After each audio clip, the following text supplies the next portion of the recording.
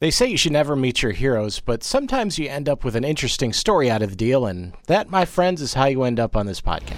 This is the Greatest Story Ever podcast. There comes a time when all the cosmic tumblers have clicked into place and the universe opens itself up for a few seconds to show you what's possible. With Keith Conrad. You know, everything is not an anecdote. You have to discriminate. Here's a good idea. Have a point. It makes it so much more interesting for the listener. One person I might have to try to track down is McKenna Myler, a 28-year-old woman from California.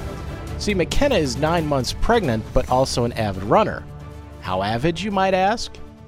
Well, you probably didn't ask, and even if you were thinking it, you probably wouldn't actually use the words how avid. But I digress. McKenna is in fact such an avid runner, she got clearance from her doctors to continue running 5 to 6 times a week while pregnant. McKenna's husband, Mike, bet her $100 that she could not run a mile in under 8 minutes, and she decided to take on the challenge only 1 week before her due date. Also, I love their alliterative names. I hope Mike and McKenna Myler continue that tradition with their kid. 1 week before her due date, she ran 1 mile with a time of 5 minutes and 25 seconds. The average time for a female runner to complete a mile is 10 minutes and 40 seconds. I'm not sure I could run a mile in 5 minutes and 25 seconds if I was actually being chased by a wild animal.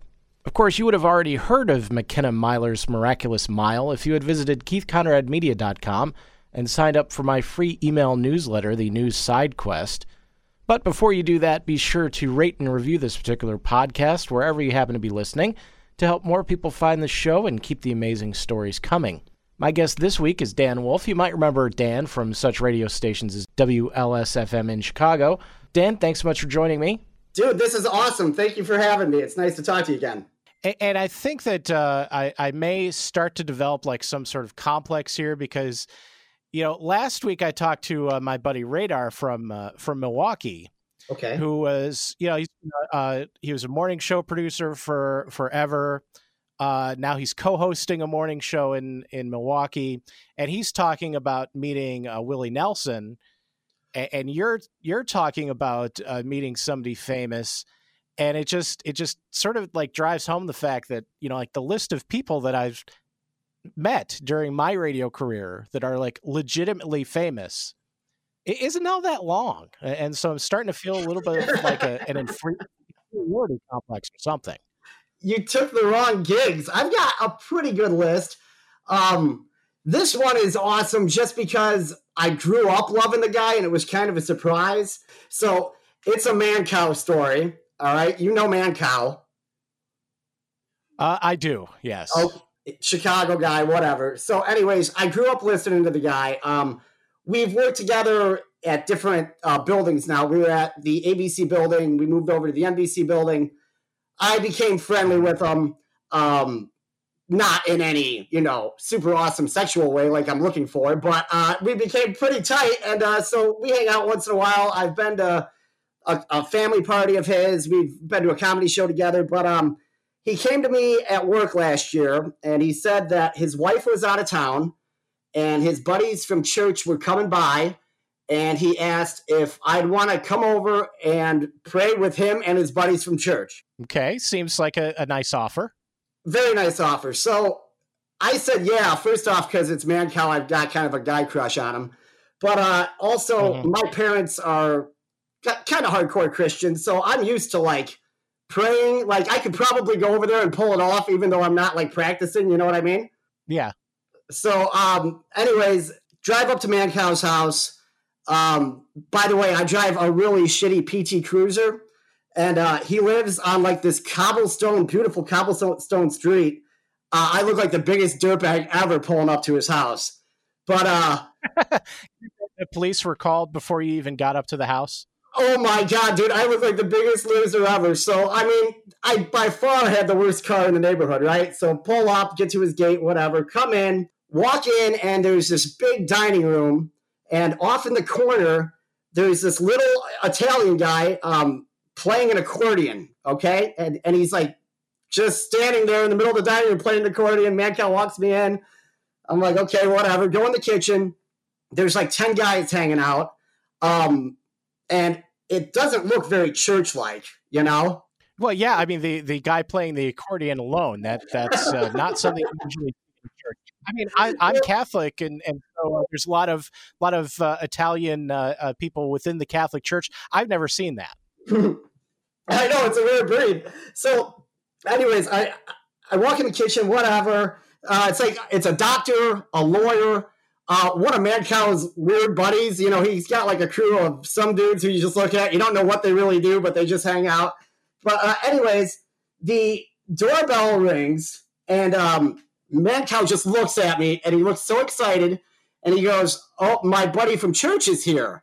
And I'm like, okay, whatever. So he leaves, comes back, and he walks in with Billy Corgan, the lead singer of the Smashing Pumpkins. So, well, that's not someone you would expect to see.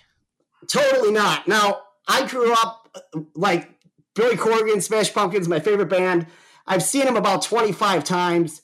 Mancow knows this about me. So he kind of set it up, you know. I mean, like when he walked in with Corgan, he looked so happy to see the dumb look on my face, you know. So I walk up to Billy, and I just go, "Hey, William, how are you?"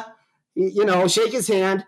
And I go over to the fridge, right? Now, you think that this is awesome. Like Billy Corgan, hero walking in.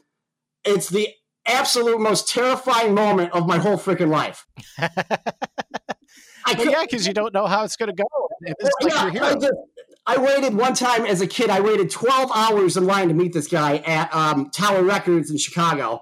I mean, like, this is crazy. So I go to the fridge, and I slammed 2 beers so quickly. I mean, like, I probably look like an idiot. I don't even know if I closed the fridge door. I just stood in the fridge. I was so nervous, I thought I was going to die. But, so anyways, after we order pizza, it's like 8 of us just hanging out. Corgan's pretty nice. I mean, you know who Billy Corgan is. He's not exactly, what's the word? I don't know what the word I'm looking for. Like, but he was good at exactly. Yeah. Oh, what was that? I said he's not exactly the most gregarious person. Exactly. Yes. But so we hang out and eat pizza. So and then Mancow says we're all going to go in the dining room, and we sit down at this table, dining room table. And Mancow comes out with all these sheets of Italian music with lyrics printed out on them. Gives us all these lyrics. Gets about 6 bottles of red wine out in the middle of the table. So I'm sitting right next to Billy Corgan, Mancow at the head of the table. And there's this, dude playing the accordion. And we started singing all these Italian songs with this guy, this old dude on the accordion. It was like, I don't know if you've ever seen Twin Peaks or done LSD, but it was like about as close as you could get to tripping your balls off. Or watch Twin Peaks while on LSD. I've done neither of those, but still. Either way, I'm telling you, it was like, holy crap. So Corgan ends up leaving, whatever, hang out. I hung out for another hour or so. And at the end of the night, Mancow comes up and he's like, what did you think? I'm like, dude, amazing night. This was awesome. And he goes, I saw you eyeing this up and you didn't want to take it, but I took it for you. And he pulled a water bottle out of his jacket. It was Billy Corgan's water bottle. And I totally eyed it up when he left. So I have to say, and I've mentioned this fact a couple of times on the podcast, that my mom was at one of the Beatles concerts at Comiskey Park in the 60s. Oh, my God. And as the band was leaving, she was like standing near the exit, and John Lennon dropped a candy bar wrapper, and she managed to grab it and still has it to this day, at least as far as we know. So this is kind of the same thing. Did she lick the inside of the wrapper? Because I did drink the water out of the bottle. No, I don't believe that she did. So you definitely took it a step further than she did. You know what? How often do you get Billy Corgan's DNA in you? You got to try it. Maybe you do. I'm not sure that I would. It was one of the most wild nights of my life, and it was so funny going to work the next day and telling people, and they're looking at you like you're telling this stupid-ass joke. Nobody took any pictures. I didn't pull the camera out once because nobody else was, and God, I was dying to ask to get a photo. But it just wasn't the cool thing, I guess, you know. So I didn't do it, but it was a legendary night for me, man. I like to think that when Mancow actually came into work, he denied that this whole thing happened, right? No, I think he thought it was pretty neat that I was running around telling people. Actually, I think he really got a kick out of it. He might have been talking about it the next day on the air, but yeah, man, it was a trip. I think that might top the Willie Nelson story from last week, but I'm not sure. We'll let the audience decide on that one who wins. But thanks so much for sharing your story, Dan. Dude, this is awesome that you asked. Anytime. If I come up with another one, I'll let you know. It won't happen, though, because my life sucks. I live with my mom. Well, you know, that alone might be entertaining enough. I love you, dude. If you think you can top Dan's story, shoot me an email at greateststoryeverpodcast@gmail.com. Gabatron?